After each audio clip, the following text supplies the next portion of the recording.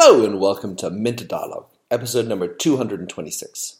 Today is Sunday the 12th of March 2017, and this interview is with Cheryl Hodson, who is general counsel to many companies in the music industry, digital media, and publishing. She provides global brand strategy and trademark protection for such companies. Cheryl is an author and a speaker, and she's also the founder of Brand Aid, providing and curating advice from experts on topics of global brand strategy and trademark protection, trademark litigation, amongst other things. In this conversation, Cheryl and I discuss the importance of brand in today's marketplace, some of the keys to building a brand, and creating the necessary trust behind that brand, and how it's different creating brands for entrepreneurs versus when you're in big business.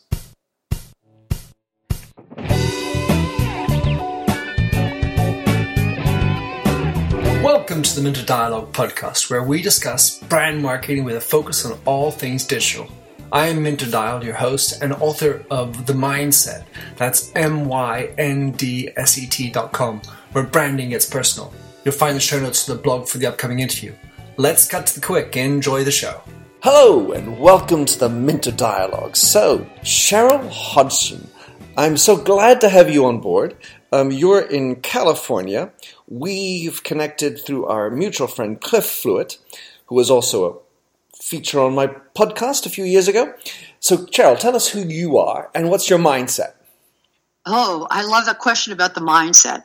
Well, who I am, I hope I'm a member of the human race this morning. Go for it. I'm happy to be here, by the way. Thank you for having me. My pleasure. I am an attorney. That's my day job, has been for many years. And I started out representing authors, publishers, tech companies, recording artists, and entrepreneurs. And I've done that for many years. And I actually met you because I had heard the podcast you did with Cliff. There you go. I've done some work with Cliff and his firm. He represents some of my clients here in the States, from here in the States.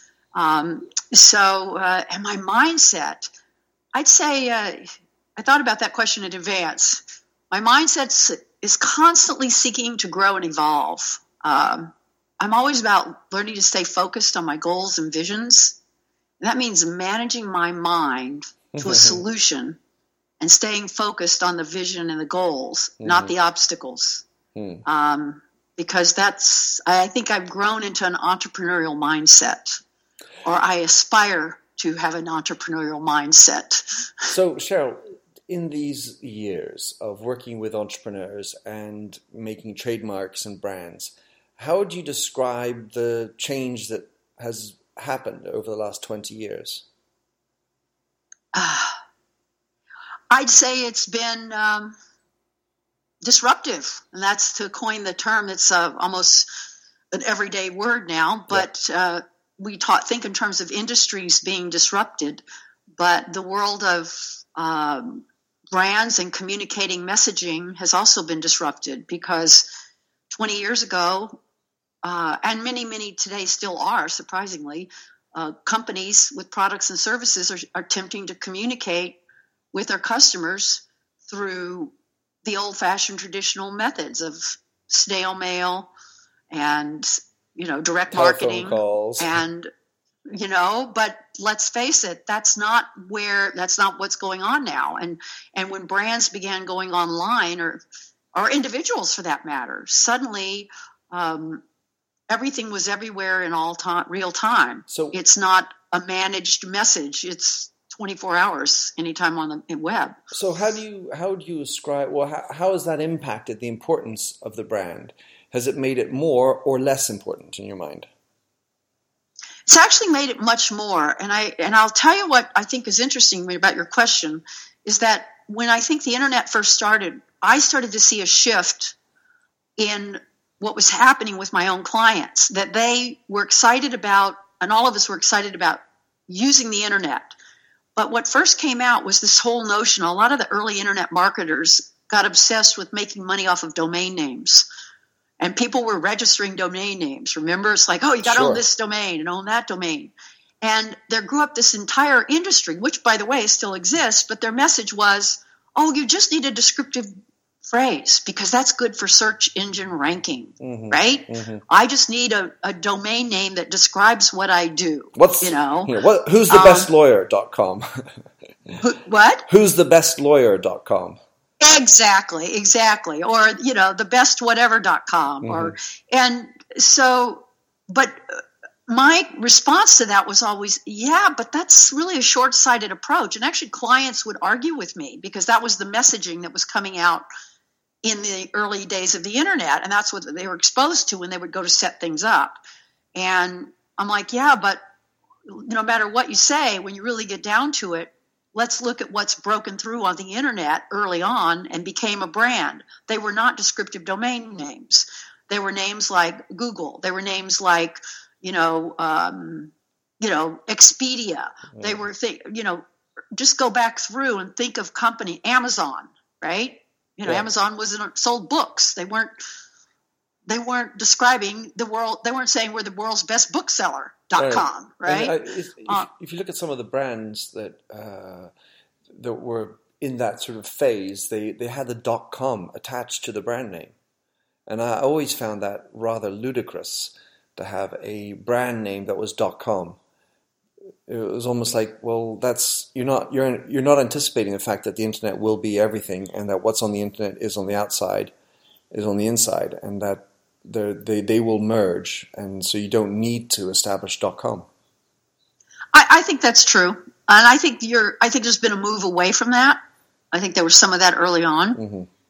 Yeah, and then also the algorithms have changed so that they're sort of trying to move away from just the URL as part of the SEO and look at what content is within the site to justify, not to mention the fact that people will be clicking on things differently rather than just on the URL. They might be clicking on it because the content is superior, and that gives it more favorability in the algorithm that Google gives. That's true. And I want to add something. You're asking about why is a brand more important, it's actually more important than ever, because what I deal with regularly for clients now is the threats or the issues that come up that can impact their brand equity or their brand assets online, and you can call it your trademarks, whatever label you want to put on it, are things that did not exist 20 years ago and that clients and businesses still don't even understand or recognize. And here's a few that I'm not going to get technical, but I'll just give you a couple of simple little examples. Okay.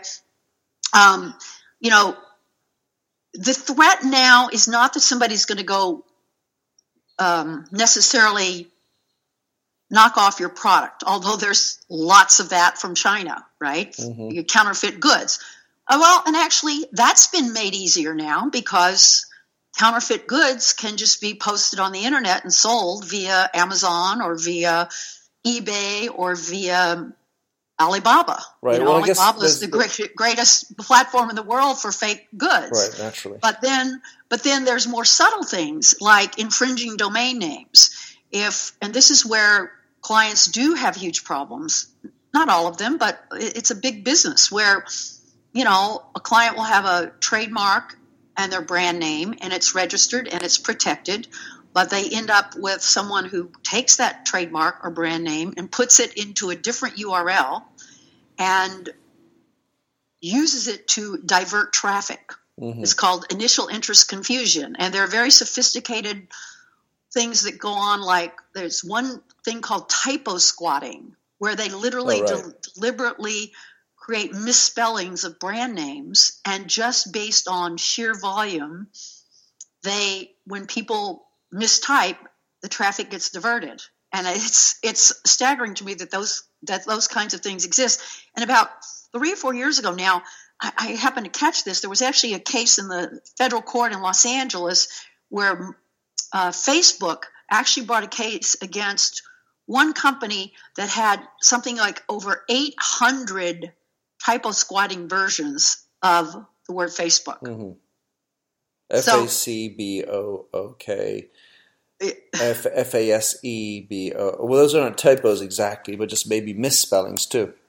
Yeah, and then probably the thing that's been the most egregious, in my opinion, is which has been let go. It's been a very big challenge, and there's been a lot of cases on it, a lot of lawsuits, but very few people. No one's ever been able to sustain it all the way to the fruit of the end, which is this issue of auctioning off brand names as AdWords in Google. All right. Because Google. I mean, I don't know if most people realize this, but the Google AdWords system is a live auction. You're bidding in real time against anybody else who's willing to pay more for that whatever term that you're paying for click-throughs on, right? Even if that term is another brand. Yeah, well, here's the, like, what I call the dirty little secret behind that is if you owned Mindset and you decide you want to do a Google AdWords campaign on that, and you're purchasing, you might be paying a bid of, I don't know, $1 to whatever for your own trademark. Say you're doing a marketing campaign and you want to, or a live event, something, doesn't matter. And I decide as your competitor that I want to bid on Mindset to advertise my own product or service, right? It does two things. One, I'm competing against you, but I'm also forcing you to pay Google more money to use your own trademark to advertise with. It's a competitive bidding system. So it works quite well for Google because it drives up the cost of bidding. And of course, in generic names and words, it's not a problem. But there's been lawsuits by American Airlines. There's been lawsuits. If you think about a company that their entire business nowadays is online, travel being a great example, right? You know, if suddenly they're having to pay $10 per click to use their own name, as opposed because all these other companies are, you know, using American Airlines to divert traffic to another site. So there's some very sophisticated threats out there. And, you know, the smaller companies actually a lot of times do have problems. Actually, here's a great example. I went on Amazon the other day, and there is a brand of pet food that my dog I give my dog, and they are not this small brand, very high quality product. They're not selling online, but their name is being completely cannibalized all over Amazon and in the pet industry. And all these other competitors are using the name to market their pet food. And I'm sure that company isn't even aware of it. Yeah. So I wanted to circle in on something which is for lawyers. And, you know, let's say that marketers and lawyers and used car salespeople, so I'm in the second category, just to be clear, are not the most trusted of individuals, and you know, or institutions, as far as surveys are concerned, and therefore, when we're creating a brand, because of course, you know, I live and eat brand. And would never think anything other than the fact that brand is important, much less today. But when you're coming with an a priori that most people have about our field, in your case, the legal field, how does that change, or how do you actually compensate and try and reinvigorate trust in your brand, whatever brand you decide to use for your legal company? How do I reinvigorate or create it? Well, I suppose let's hope there was some at the beginning. But yeah, you're right. You know, create. Well, I think you have to back up, and this is a little bit broader response, but I think it will get to the answer, which is, and I think you did before we got on, were asking me a question, which I thought about, which is, what is the role of brand today in today's topsy-turvy world and building trust, right? And I think you have to go back to distinguishing what a brand really is about. And I think that's actually one of my passions, is having that conversation, because I think none of them are wrong, but usually the conversations are somewhat incomplete because they're coming from the perspective of whether you're the marketer, whether you're the creator of the brand, whether you're the lawyer who's protecting the brand, whether you're involved with valuing the brand. I mean, there's so many different people who come into the brand conversation as professionals, so they have a different perspective on what a brand is, right? and it's probably a combination of a lot of different things, right? But to me, going back to the basics of, first it was identity before the internet. Let's go back to not the dark ages, but certainly the Middle Ages. I mean, the first recorded instances of anything to do with brands go back to, Roman times and, quite frankly, Middle Ages in England, when a fabric manufacturer or a garment manufacturer, would get knocked off, and he had to mark his goods so that who it came from. Right. So it's one of identity. Right. And people tend to gloss over that now because we've jumped into a lot more sophisticated discussions, which I champion and I'm part of. But I think stick with that first identity function to begin with. It really, in a very fundamental level, it's a means of telling one person's products and services from another. And, fake goods are not new to the internet. People have been imitating each other and knocking each other off since the beginning. And so people who create, and I call them creators need a means of protecting their identity, for what they do. Mm-hmm. So that's the identity function. But then it's evolved much more, and that's actually, I think, is what made it so important, is connection. Because that establishing that connection to the consumer, modern day brandings, it's a much more expanded concept now. Right, because of the different things you can do online. Yeah, well, and also we hear this, like, there's also becomes almost a personification of a brand, because it's a need. It comes out of the desire to effectively stand out above the noise and deafening din of information that we're all exposed to. Right. So if you look at the legal practice, where a lawyer is by definition an individual, a personality, what kind of advice or thoughts do you have about trying to create a trustworthy, consistent image, identity between your brand and the individual? I know that's a tough one, because that gets into what we call an area of personal branding. And to be honest, I've struggled with that concept for a long time, even within my own practice, because when you're a professional, doesn't matter whether you're a doctor, doesn't matter whether you're a lawyer, you're an individual, right? And you can be in a firm, but ultimately the relationship that's provided is with the individual. Right. Okay. So it's usually not, and marketing yourself or branding yourself as the better lawyer or the best doctor, that's not an effective distinction. Right, it's just a label you've attributed to yourself. Right, exactly. And so the people who have tended to become personal brands it's some other attribute about them that gets Johnny Cochran, I don't know, being from Europe, if you remember him, he was the attorney who did the O.J. Simpson case. Oh, yes. And he had the defining moment for him was when he had the thing about the glove in the trial, whether it fit, right? I mean, that became his brand in some respects as an attorney. I think that becomes sort of often a disconnect from the reality of who the person is as an individual. So I think personal branding is something that individuals struggle with. Now, on the internet, I think it's very interesting, because I've looked at the notion of personal branding.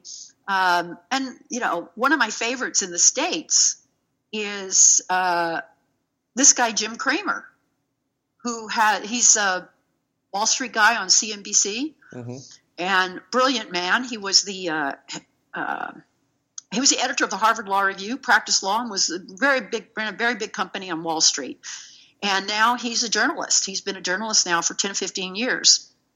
And he has a site called TheStreet.com with dozens of experts in financial.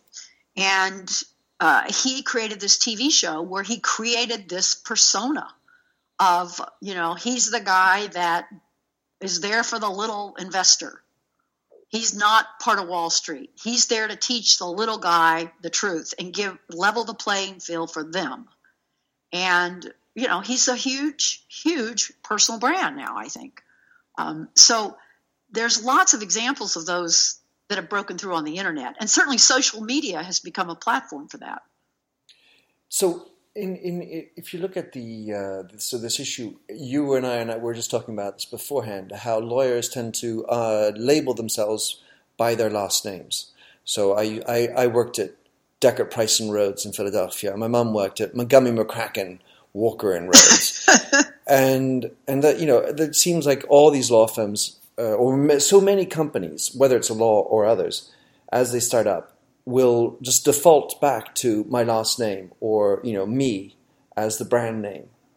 How do you see that evolving, or what kind of advice do you provide to your entrepreneurs, whether I guess they're still in the music business or lawyers or whomever? Would you mean as to whether they have an individual name or something that's more distinctive? Right. So that's as unrelated an individual to name. the So if them you're as a person. Yeah, if your last name is weirdo crazy man, this is maybe not a common last name. But if your name is, let's say, Johnson, you're in deep doo-doo. So that's true, right? So I feel like I was privileged by being named something a little bit peculiar, Minter Dial. So that's not exactly a name that many other people are going to want to jump on. It doesn't mean anything other than it's a representation of my personality. So there would be possibly a good idea there. But otherwise, how do you structure the conversation with your clients as they're thinking about creating a brand? Well, I think, quite frankly, most people come in with a pretty good idea of who they are, at least by the time I see them.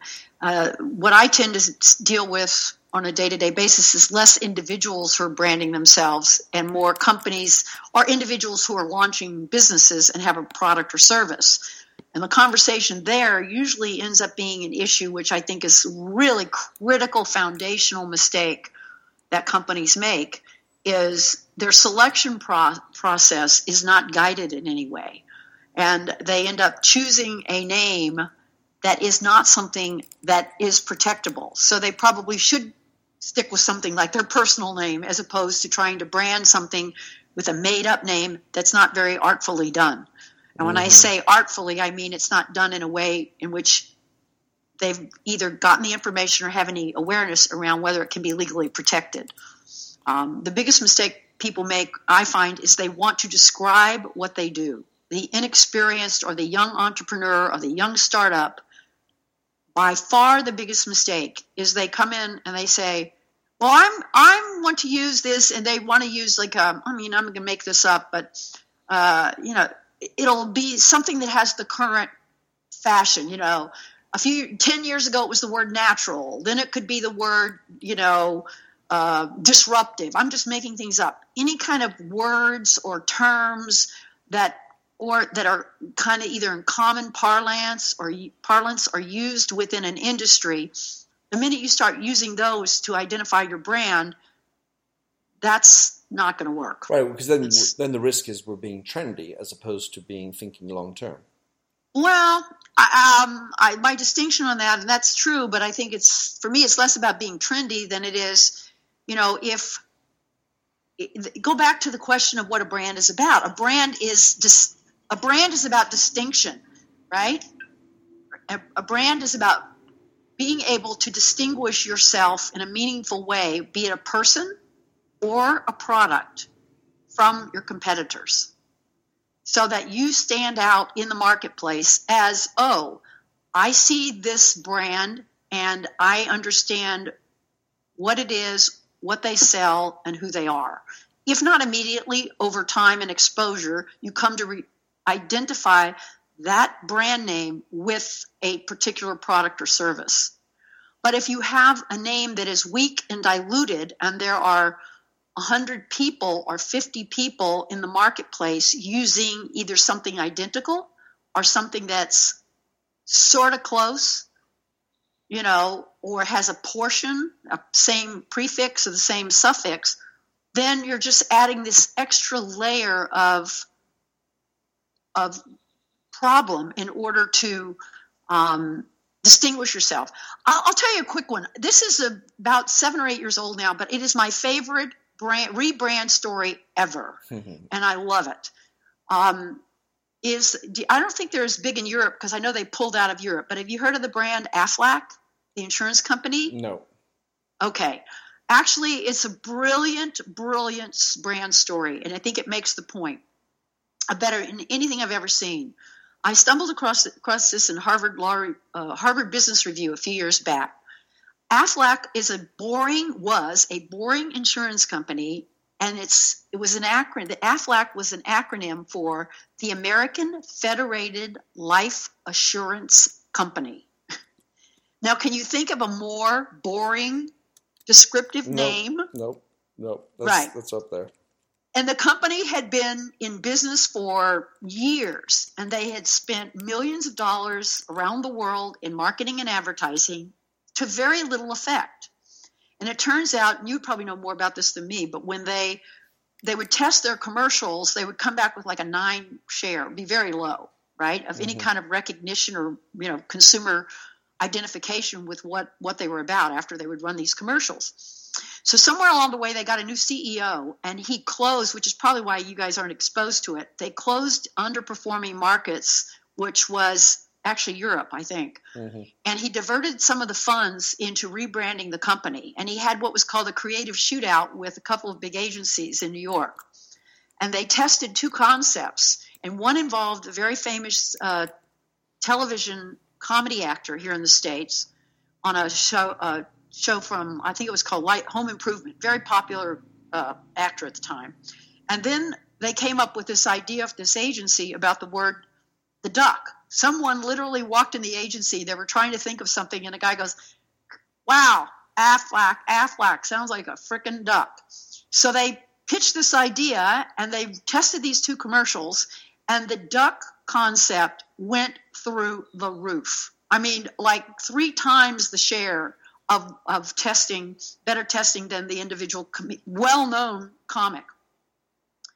So they went with it at great risk, and the staggering results are what make the case. In less than 3 years, they went to a huge, huge market share in Japan, became the number 1 insurance company in all of Japan. The duck has live events. He has hundreds of thousands of Twitter followers.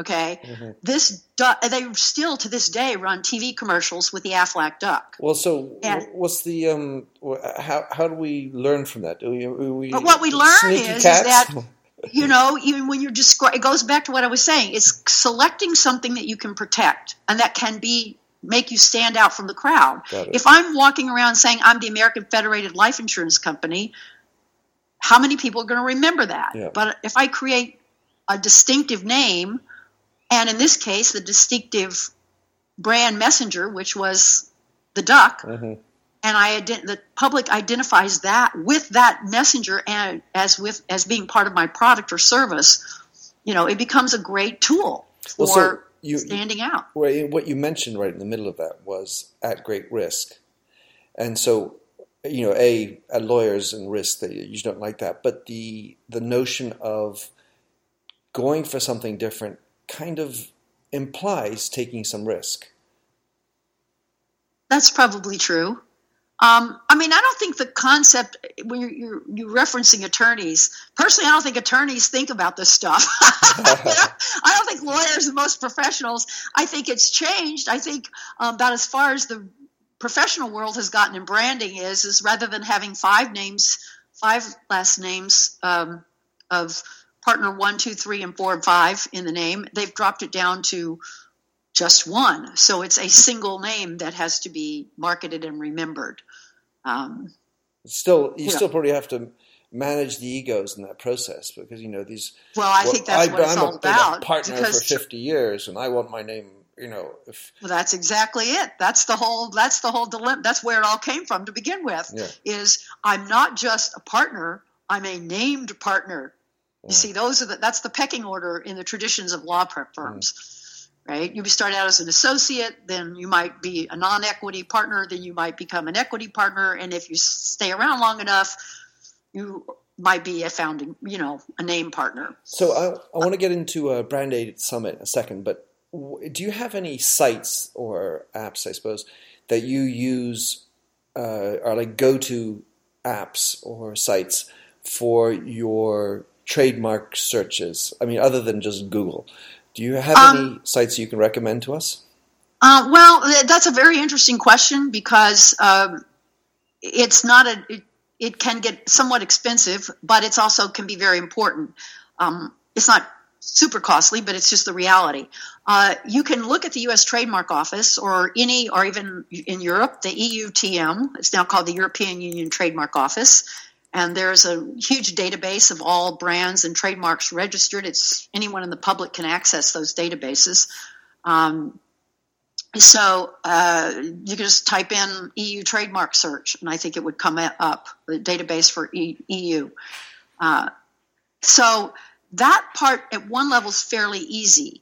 The challenge is in the U.S. in particular, it's very difficult to actually be certain because there's so many places you need to search, and there are companies that are paid professionals who do that. We as attorneys tend to use third-party companies who can do a thorough search, which includes all 50 states, because in the United States we actually have 50 state databases of people who register state trademarks. Mm-hmm. Then you have the internet, then you have domain names, then you have common law trade directories, so that it becomes a challenge to make sure you're at, and it's one thing if you're a small entrepreneur and you're having a service and it turns out you have a conflict. That is not as difficult to change your name or make a shift if something comes up. But if you're launching a product or service and you're manufacturing something, it's not really a wise investment of your time or money to start marketing a product without clearing the name before you do. Yeah. I think it's a fundamental investment that needs to be made to protect the investments that come after. So that's important. But I think you also, at one point, if we have enough time, I was going to mention a little bit about, because that leads into some of the other elements that I'm real passionate about on this whole notion of how do you protect something and build it, is that searching, or I call it the investigating. I've come up with a little acronym. I call it the Ensure, Brand, Protect sequence, and it's the 6 steps to actually having something that's of value from a protection standpoint. And that is, I start with that investigation, and then you have to navigate it. You have to navigate what's in it and what the landscape is. And that's not necessarily to avoid being sued. It's also a positive thing to create a market and know where you can expand. It gives you a roadmap. Mm-hmm. How big of a sandbox can you play in, which is the way I like to put it. Then you make your selection based upon what you can protect. Yes, you work with someone like you, and you're going to come up with the great ideas for what the brand name can be. But then that has to be filtered through what is in that marketplace, whether we can protect it, is it available, and is it protectable based on this descriptiveness thing. Mm-hmm. And the reason why I mention that is so many companies, even well-funded companies who are not necessarily Fortune 500s, who are moving along, they tend to want to jump directly to what is the 5th step, which is registration. And I'm like, no, wait a minute. That is the 5th step. It's not the 1st. Mm-hmm. Because if you skip one of those first 4, that's where the problems show up. That's how you will end up later on having a problem. Mm-hmm. And last but not least, and I use the acronym for Ensure, is the enforcement. And I think that's probably the most important thing is people, and you can't protect a name and then forget about it. It is an ongoing thing. It doesn't mean it's a full-time job. It just means there has to be a consciousness about the brand, both on the protection side, obviously, and as well as on the marketing and messaging side. That's very good. I enjoy that. One of the sites that I've used in my time is NameCheck, which is just a quick and easy way to look online for what's available in terms of URLs around certain themes. And I get the feeling that a lot of companies will also start by, nowadays, and especially the younger ones, will just start by, well, what's available in terms of online? Absolutely. Absolutely. And like I said, I mean, that can be okay if it, if and it can be enough. But, there are companies that have had problems, when they go to Europe and, they didn't check it out before they or they waited too long to not to mention the fact that you have some words that don't translate well. So let's just have a couple minutes left on talking about your upcoming summit, Brand Aid, which is obviously a continuation of your company, Brand Aid. So tell us what is going on and how do we sign up for it? Okay, well, we've put together a brand virtual summit, and we're going to have a roster of some great experts in different aspects of branding. And it's not just about creating the logo or the visual identities. It's a much broader conversation than that. It's a free series. It's going to launch on April 10th. And I think one of my guests is going to be Minter Dial. There you go. We're going to be talking about expanding our discussion into some of the more deep dive issues on some of these issues of, connecting with the consumer. That's one of my passions. It's about the vision that you have, whether it's for your personal brand or for your business or your product, and how do you get that out into the world in a consistent way that makes the impact we've been talking about. So we have a sign up for that, and I'll be happy to provide you the link if you want to share it with your listeners for a free sign up. Yep. And I'll put that in the just show receive one great video a day for a couple of weeks with great interviews from different people, and hopefully it will enrich your listeners or the listeners' experience of understanding about this whole world of brand. Brilliant. All right. Well, Cheryl, so how can someone get in touch with you? What's the best way to connect with you personally? Oh, good question. Probably the best way is through my law firm site at this point, Hodgson Legal. Mm-hmm. It's Cheryl at hodgsonlegal.com is my email. And also my site, I have a tremendous amount of content that I've been blogging for almost 10 years under brandaid.com, and it's brandaide.com. And that offers both protection services as well as rich content on brand protection. And it's for owners and entrepreneurs to access fundamental concepts and information surrounding what they need to do to select a great name, protect it, and to make sure they get on the right path. That's really my big thing. Is I like to say you need to walk into the room and turn on the lights before you go into a room. Turn on the lights before you walk into a room to see what furniture you might stumble over. So that's really kind of a metaphor for learning some fundamental things so you get off on the right path and then make wise, more mindful decisions. And that's it. Beautiful. And Cheryl, and go for it. Last thing, go for it. Sorry. You mentioned, I wanted to just share one quick thing because you mentioned something to me about, you asked one question, I just throw this in about sustaining a brand, creating a sustainable brand. I think there's two big things about that. I thought about it and I just wanted to throw out 3 points I wanted to make. One is, what is your product or service? It's got to be unique and it's got to be relevant. People talk about, well, I have to have something that's different. Yes, you have to be different, but it's not enough to be different. Your product or service must be relevant to the consumer. So figuring out how it matters and how it will change and impact their life and what it's going to do for them is what is important not to jump over in your communications. And then second is your culture, your company culture in terms of sustaining a brand. The experience we have of a brand is the people we encounter. It's how we're treated by the customer service person and at the airline counter. It's how we're treated on the phone. It's, what is our experience? Is the product any good? Those are the elements that go into developing a brand, and it has to be continuous in order to sustain it. And then there's one last comment, which is you see the innovation. And I read something a few years ago that I heard recently, actually, that something like 60% of the companies, the Fortune 500 companies that are on the U.S. stock market today won't even be around in the next 30 years. Because, next 10 years. They became extinct. I mean, look what happened with Kodak. That's the best example of all. A company that could not innovate fast enough to embrace the digital revolution. And they're gone. They don't exist anymore.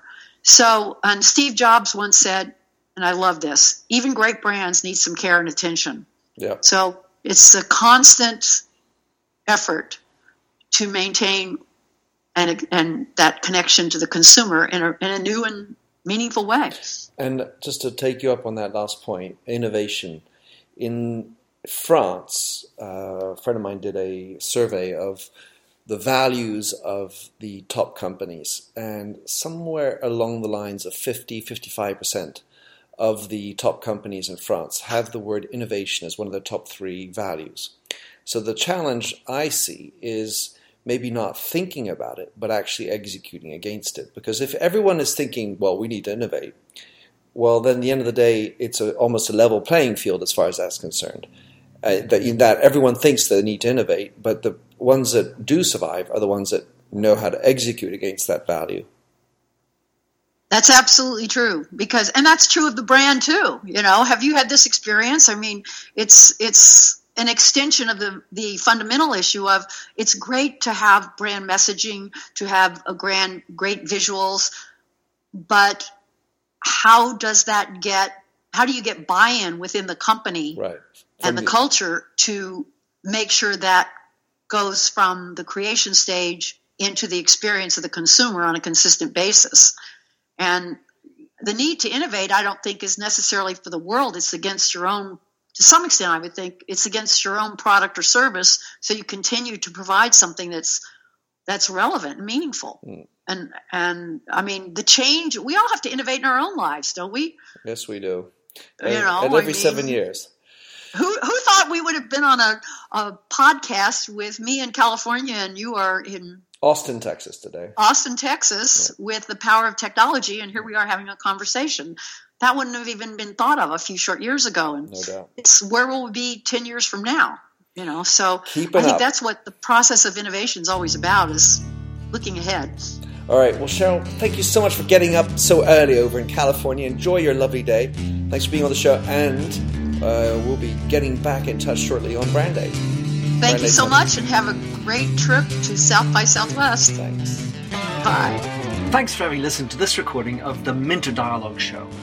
You'll find the show notes on themindset.com. That's mindset with a Y, where you can also sign up for my weekly newsletter at /subscribe. If you like the show, please do rate it in iTunes. That really makes my day. Happy trails, and enjoy Josh Sachs's Painted Fingers. Oh, fill me with all your colors, any different way to rid me of the gray, and heal me with all your imperfections that you mention in your lack of self-security. Oh, I wouldn't care about the art form as long as you would feel warm, wrapped in canvas. Hold me tightly, slowly we would paint a lover's portrait with all your favorite shades, and we'd paint it with our fingers to show the world the way we feel. Oh, the way we feel. Oh, so messy. The ridges in our palms make colors blend and look ugly in the end, but they're pretty in their own disgusting values. We'd hang our portraits in the hallways, make our house guests cringe. Oh, I wouldn't care about the art form as long as you would feel warm, seeing all your colors on the canvas as we paint a lover's portrait with all your favorite shades, and we paint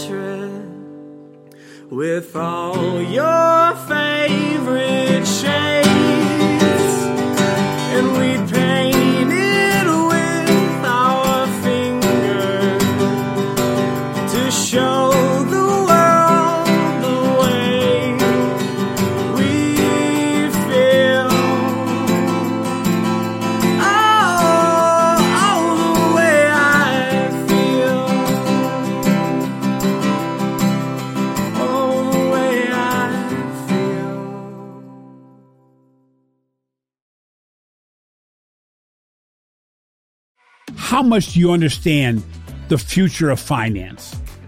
I'm Jim Roos, a top 10 banking influencer and host of the podcast Banking Transformed, where we dive deeply into the rapidly evolving world of banking and financial technology. Join me as I interview industry experts, thought leaders, and innovators as they unravel the latest banking trends, disruptions, and game-changing technologies reshaping the world of finance. Redefine your understanding of the banking ecosystem. Subscribe now to Banking Transformed, available wherever you get your podcasts and now available on YouTube.